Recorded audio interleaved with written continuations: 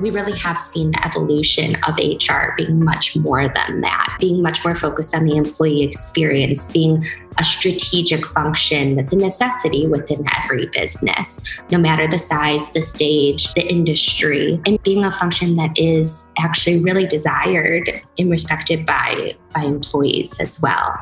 Hi, I'm Aaron Levy, and I have this vision of a workplace where your manager doesn't suck, where instead your manager is your coach, helping you to reach your full potential at work. I founded Raise the Bar, wrote Open, Honest, and Direct, and started this podcast to help companies transform their workplace into a place where both the company and employee succeeds. In this podcast, I get to interview leaders who built high-performing teams and learn from them on what it takes to unlock a team's potential. Today, we're lucky to have Celia Balson, the CEO of WorkFriendly, a people-first consulting agency that provides HR, recruiting, and training support for companies as small as 2 people all the way up to Fortune 100 organizations. Celia has not only been in the people roles herself at startups, she now gets to help other organizations think about their people approach.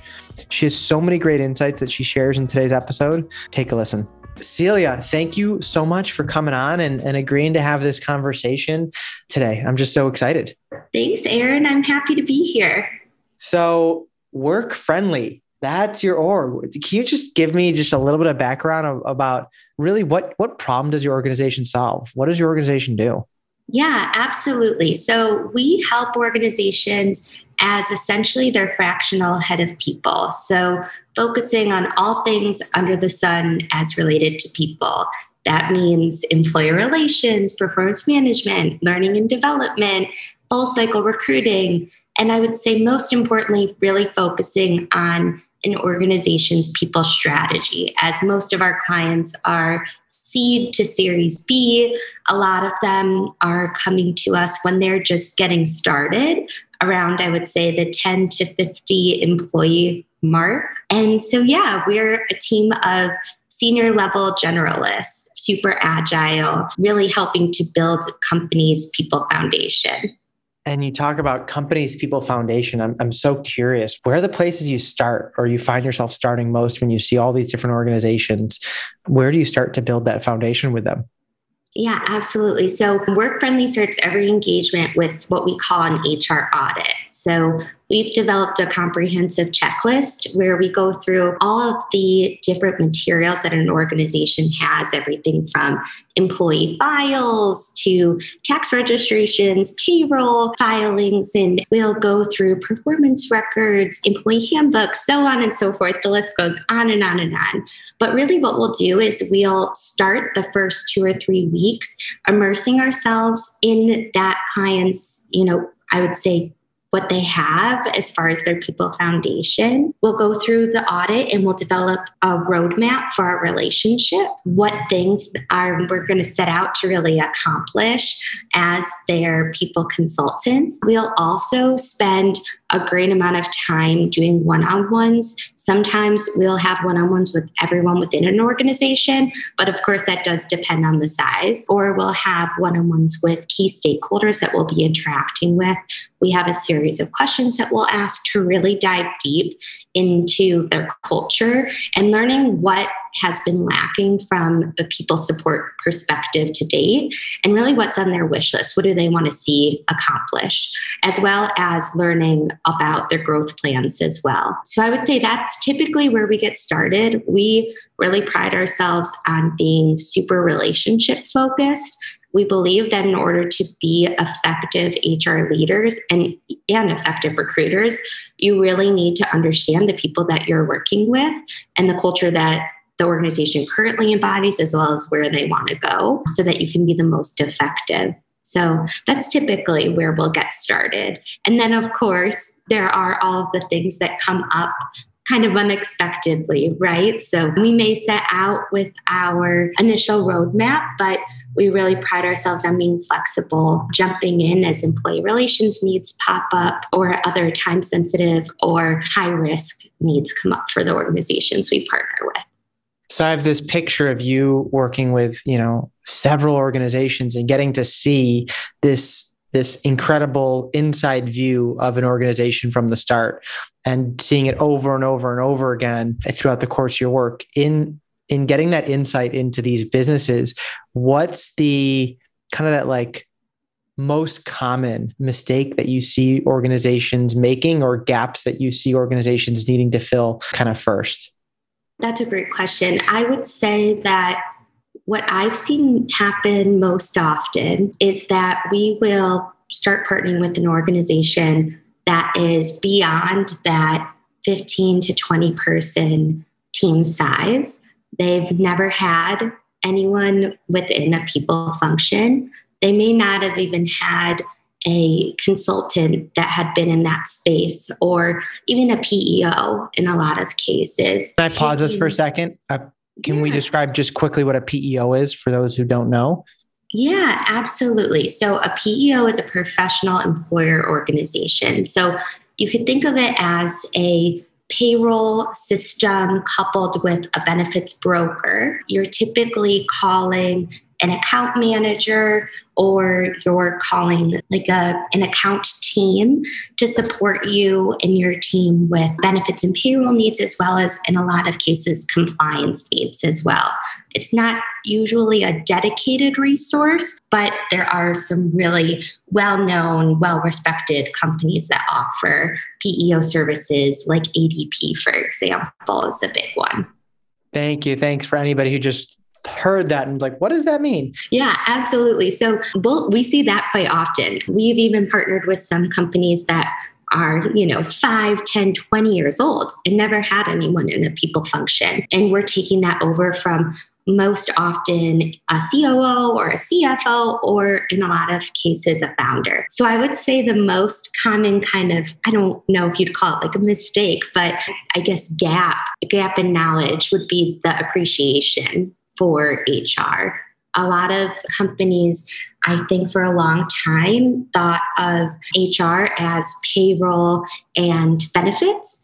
And if we've learned anything over the last, I would say even 3 years with what's been happening in this crazy world that we live in, we really have seen the evolution of HR being much more than that, being much more focused on the employee experience, being a strategic function that's a necessity within every business, no matter the size, the stage, the industry, and being a function that is actually really desired and respected by employees as well. In addition to that, just some common things that we see missing when we first partner with an organization are things like an employee handbook or an old or outdated employee handbook that needs to be updated with new policies. Things like performance reviews may not be there. And then I would say a lot of the organizations that we partner with right off of the bat have just been lacking, I would say, that overall employee relations support for their team. And as like you mentioned, the last 3 years have been kind of a crazy 3 years. And I have the good fortune of connecting with a lot of people leaders, and their roles have changed and evolved. And with so many organizations kind of struggling to find how to make flexible work and hybrid work, what guidance are you giving? What are some of the talking points, or maybe even just best practices and any examples that you can give for those listening for directions that an organization should be going? Yeah, that's definitely a hot topic that we address with almost all of our clients. So out of all of our clients, all are remote or hybrid with the exception of one right now. Well, 1.5, I would say, actually. We have one client that is on the cusp of going hybrid. But that said, yes, we have seen the workplace completely evolve, not just in being able to provide flexible working arrangements, but then also, I would say, more importantly, we're all familiar with the phrase, the Great Resignation. I think there have been a lot of people that utilize this time to really realize what it is that they want out of life and also out of their career. We spend way more time with those who we work with than we do even with our families, right? So having that feeling of being able to bring your whole self to work and believing in the work that you are doing, feeling supported by the leaders who you're working with and the team members that you're working alongside is super important. And so we've really encouraged our clients to embrace that flexibility, to really listen to their employees, to understand what it is that they are looking for, whether that be, physical working arrangements, or that may be that an employee is looking for some extra support because they're going through something personally where they're looking for a particular benefit to be offered by their employer, or they have a situation where they're looking for an understanding from a fellow team member that they may not be comfortable sharing right off the bat. The list just goes on and on. So that's something that we've really encouraged our clients to do, and something that we definitely embody at WorkFriendly as far as bringing our whole selves to work, being authentic with those that you work with, both internally and externally, so that you feel comfortable just being yourself. And you just gave an example. Can you tell us a little bit more about maybe a client where that's worked, or what you've done at WorkFriendly to make people feel that way? Because it sounds great, but how does it actually really work? Yeah, that's a great point. And actually, as I was reflecting in preparation for today's conversation, I found myself thinking a lot about what's the culture that we embody at WorkFriendly, and what is the kind of the philosophy that we preach, and what does our onboarding look like? And as I'd say, coupled with what do we want to be and who do we want to be? So at WorkFriendly, we operate fairly autonomously with the clients that we support. We align one dedicated member of the WorkFriendly team with each company that we support. We fully immerse ourselves in our client's culture. That means taking on that company's Slack, getting an email address with that client, attending things like weekly huddles or company all hands, to the point where our goal is for our clients to really see us as their head of people, not to see us as a consultant. And many times when we scale back a partnership, we hear from the team members that we're supporting through our clients, "Oh, I didn't know that you were a consultant. I thought you were a full-time employee," which is the biggest compliment that we receive. That said, with that autonomy that's given, there's a ton of trust that has to be there. And from the moment that we began our interview process at WorkFriendly, that's something that we're very upfront about.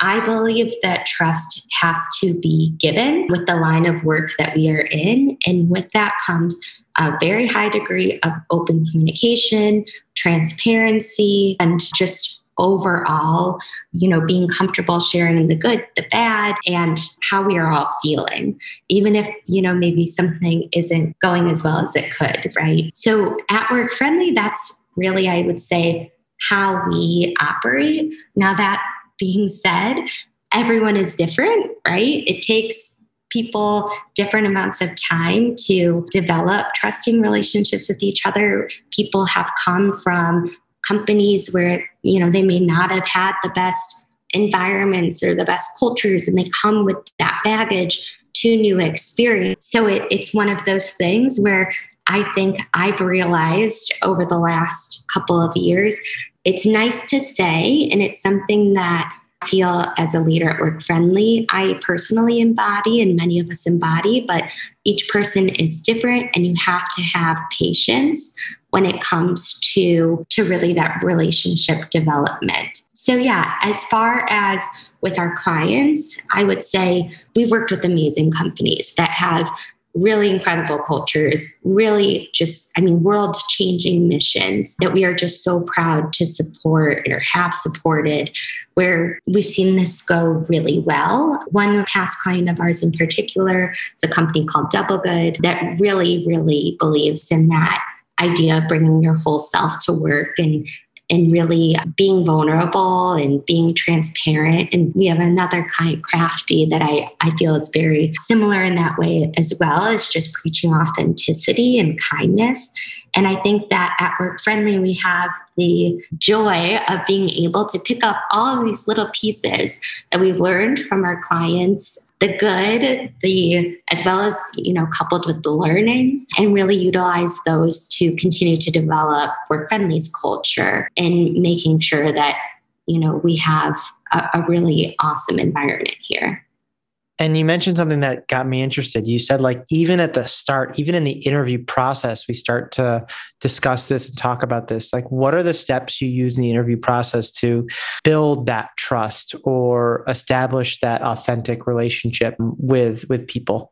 Yeah. So we're actually interviewing right now. So this is very top of mind. I'm the second round interview along with our lead people consultant, Kelly. And it starts with the two of us really letting our guard down and being really open about experiences that we've had in hiring different work-friendly team members, as far as what's gone well, what people have really enjoyed, what has been difficult for new team members as they've come on board, giving real life examples as far as the type of work that they would be doing, giving examples of the success stories when it comes to client relationships, as well as some of the, trials or tribulations that we have experienced with clients as well, because consulting truly is not for everyone. And most of our team has come from in-house director level people roles. So it can be quite an adjustment. So I would say from the very beginning, just being super open about the way that we operate, the work that we do, the individuals that we work with, our philosophy on the way that we do the work that we do, as well as the expectations, and then opening up about our own successes when it's come to expanding our team, as well as some of the not so successful hiring decisions we've made in the past. I find that when you yourself as an interviewer let your guard down and show vulnerability, it helps make the candidate feel as though they're able to do the same thing. And that's something that we look for in that very first video interview following the phone screen, is that vulnerability, that openness, that high level of communication, and that ability to trust.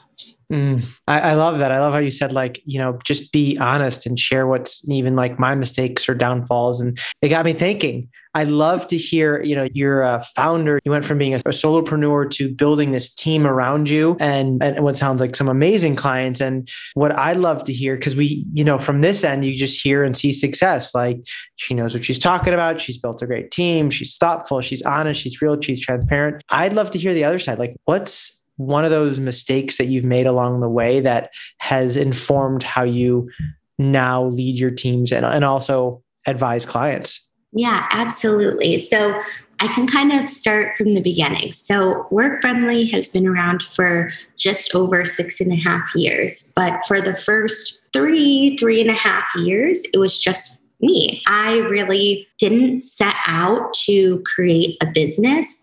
I saw an opportunity. I saw a gap as far as, working within the startup world myself as a head of people and realizing how many companies there were, particularly, I would say, within the Midwest VC supported space that did not have people functions. And I saw a lot of times, I would say most often, I noticed that it was someone in finance who was handling all things HR and or recruiting, or organizations were spending a ton of money on recruiting like agency fees rather than really focusing on building out those functions internally.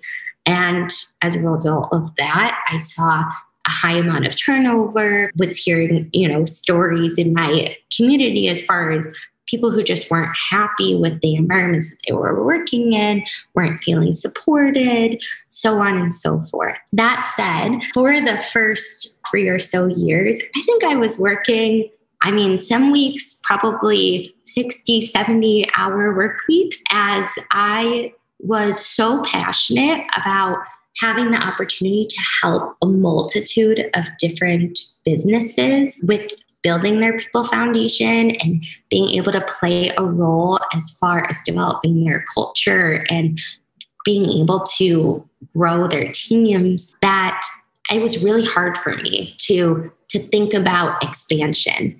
And I found myself getting to a point where as you probably have, I'm sure you've experienced this, Erin, the Chicago tech community is such an amazing community. People are so kind and so willing to introduce people to one another and develop connections.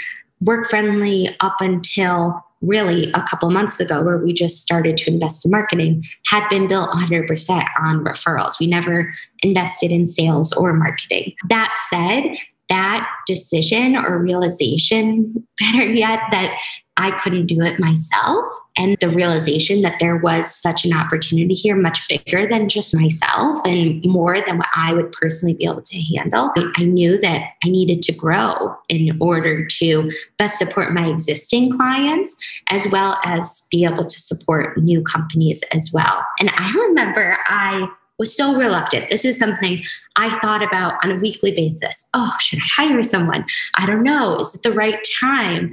I think I put a ton of pressure on myself because I had been in this, consultative role with my clients and helping them to, grow their teams, how to best support their team members. I had been in this seat where I felt, well, I'm going to hire someone. It needs to be the best employee experience that this individual has, ever had. And I really recognize the gravity that comes with employing someone. And so I finally made the decision around the 3-ish year mark to bring on our first employee, who is someone who I actually knew from high school. And I think that made it a little bit easier to bring on my first team member. But I remember I had over prepared. I mean, I had created 30, 60, 90,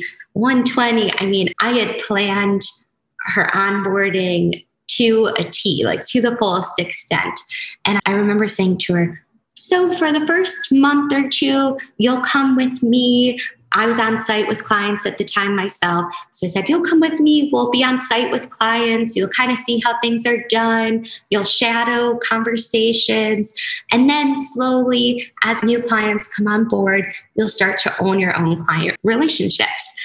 We were less than a week in. It may have been 4 days into this team member starting with WorkFriendly when we got a call from a company that was referred to us, who let us know that they needed 40 hours, so full-time support, to fill the role of their head of talent for at least the next 3 months. That meant being a one-person talent team for this organization. And they needed us to start Monday. And this was like Thursday. That's typically how things work out when it comes to new contracts for us. It's this realization, I need this and I needed it a week ago. How quickly can you start? And so that was a huge learning point for me to really realize you can have all the anticipation. You can even have, all the anxiety and put in all of the planning and the thought and the pre-work and, do everything in your ability to really best prepare in your mind for what is going to come next. But sometimes things have a funny way of working themselves out, and you have to be flexible. I also just realized from that, every hire with, especially I feel as, you're just starting out, is the most important hire. And that means with our clients, that means at WorkFriendly, as you're really developing a team and building the foundation, I truly believe the first 10 people that you bring onto any team are the most difficult hires that an organization can make, because there is so much influence on, of course, the culture, but then also just the makeup of the business as, things are constantly evolving at that early stage.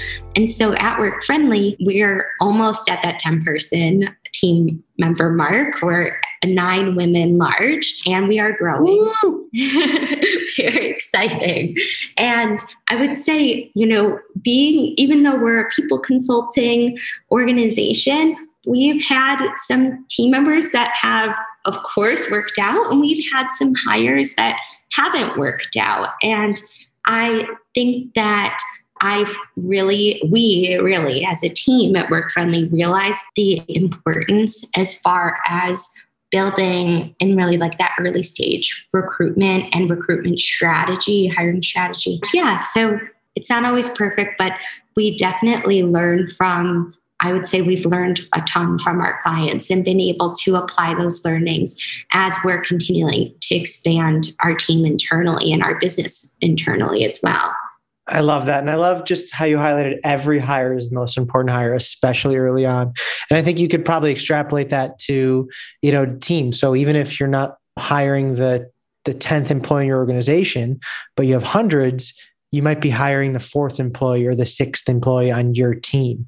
And that is just such a critical element because organizations are just made up of teams gathering together and working. And it can't ever be understated the importance of each individual hire. And it was funny that you said that. It's like happened very much the same way at Raise the Bar. As soon as you brought in the hire, the business started to come in and flow in ways that you couldn't have planned. And so it was like, getting that person on there to help at the point where for me, it's realized when there's enough pain that this is getting stretched too thin, we need to bring somebody on soon. And usually, that will continue to grow things from there. So it's just fascinating. And it's a really, really set of important lessons. And Celia, I'm just grateful for you saying, I'll spend some time sharing a little bit about my story and best bets and the work that we do, because it's a perspective and it's an insight that so many of us can learn from. And so thank you. Thank you for coming on and for sharing your insights.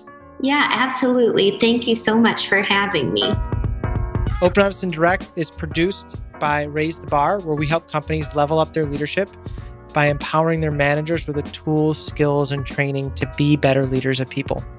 You can get in touch with us at raisebar.co. Thank you for listening, and go put your learning into practice.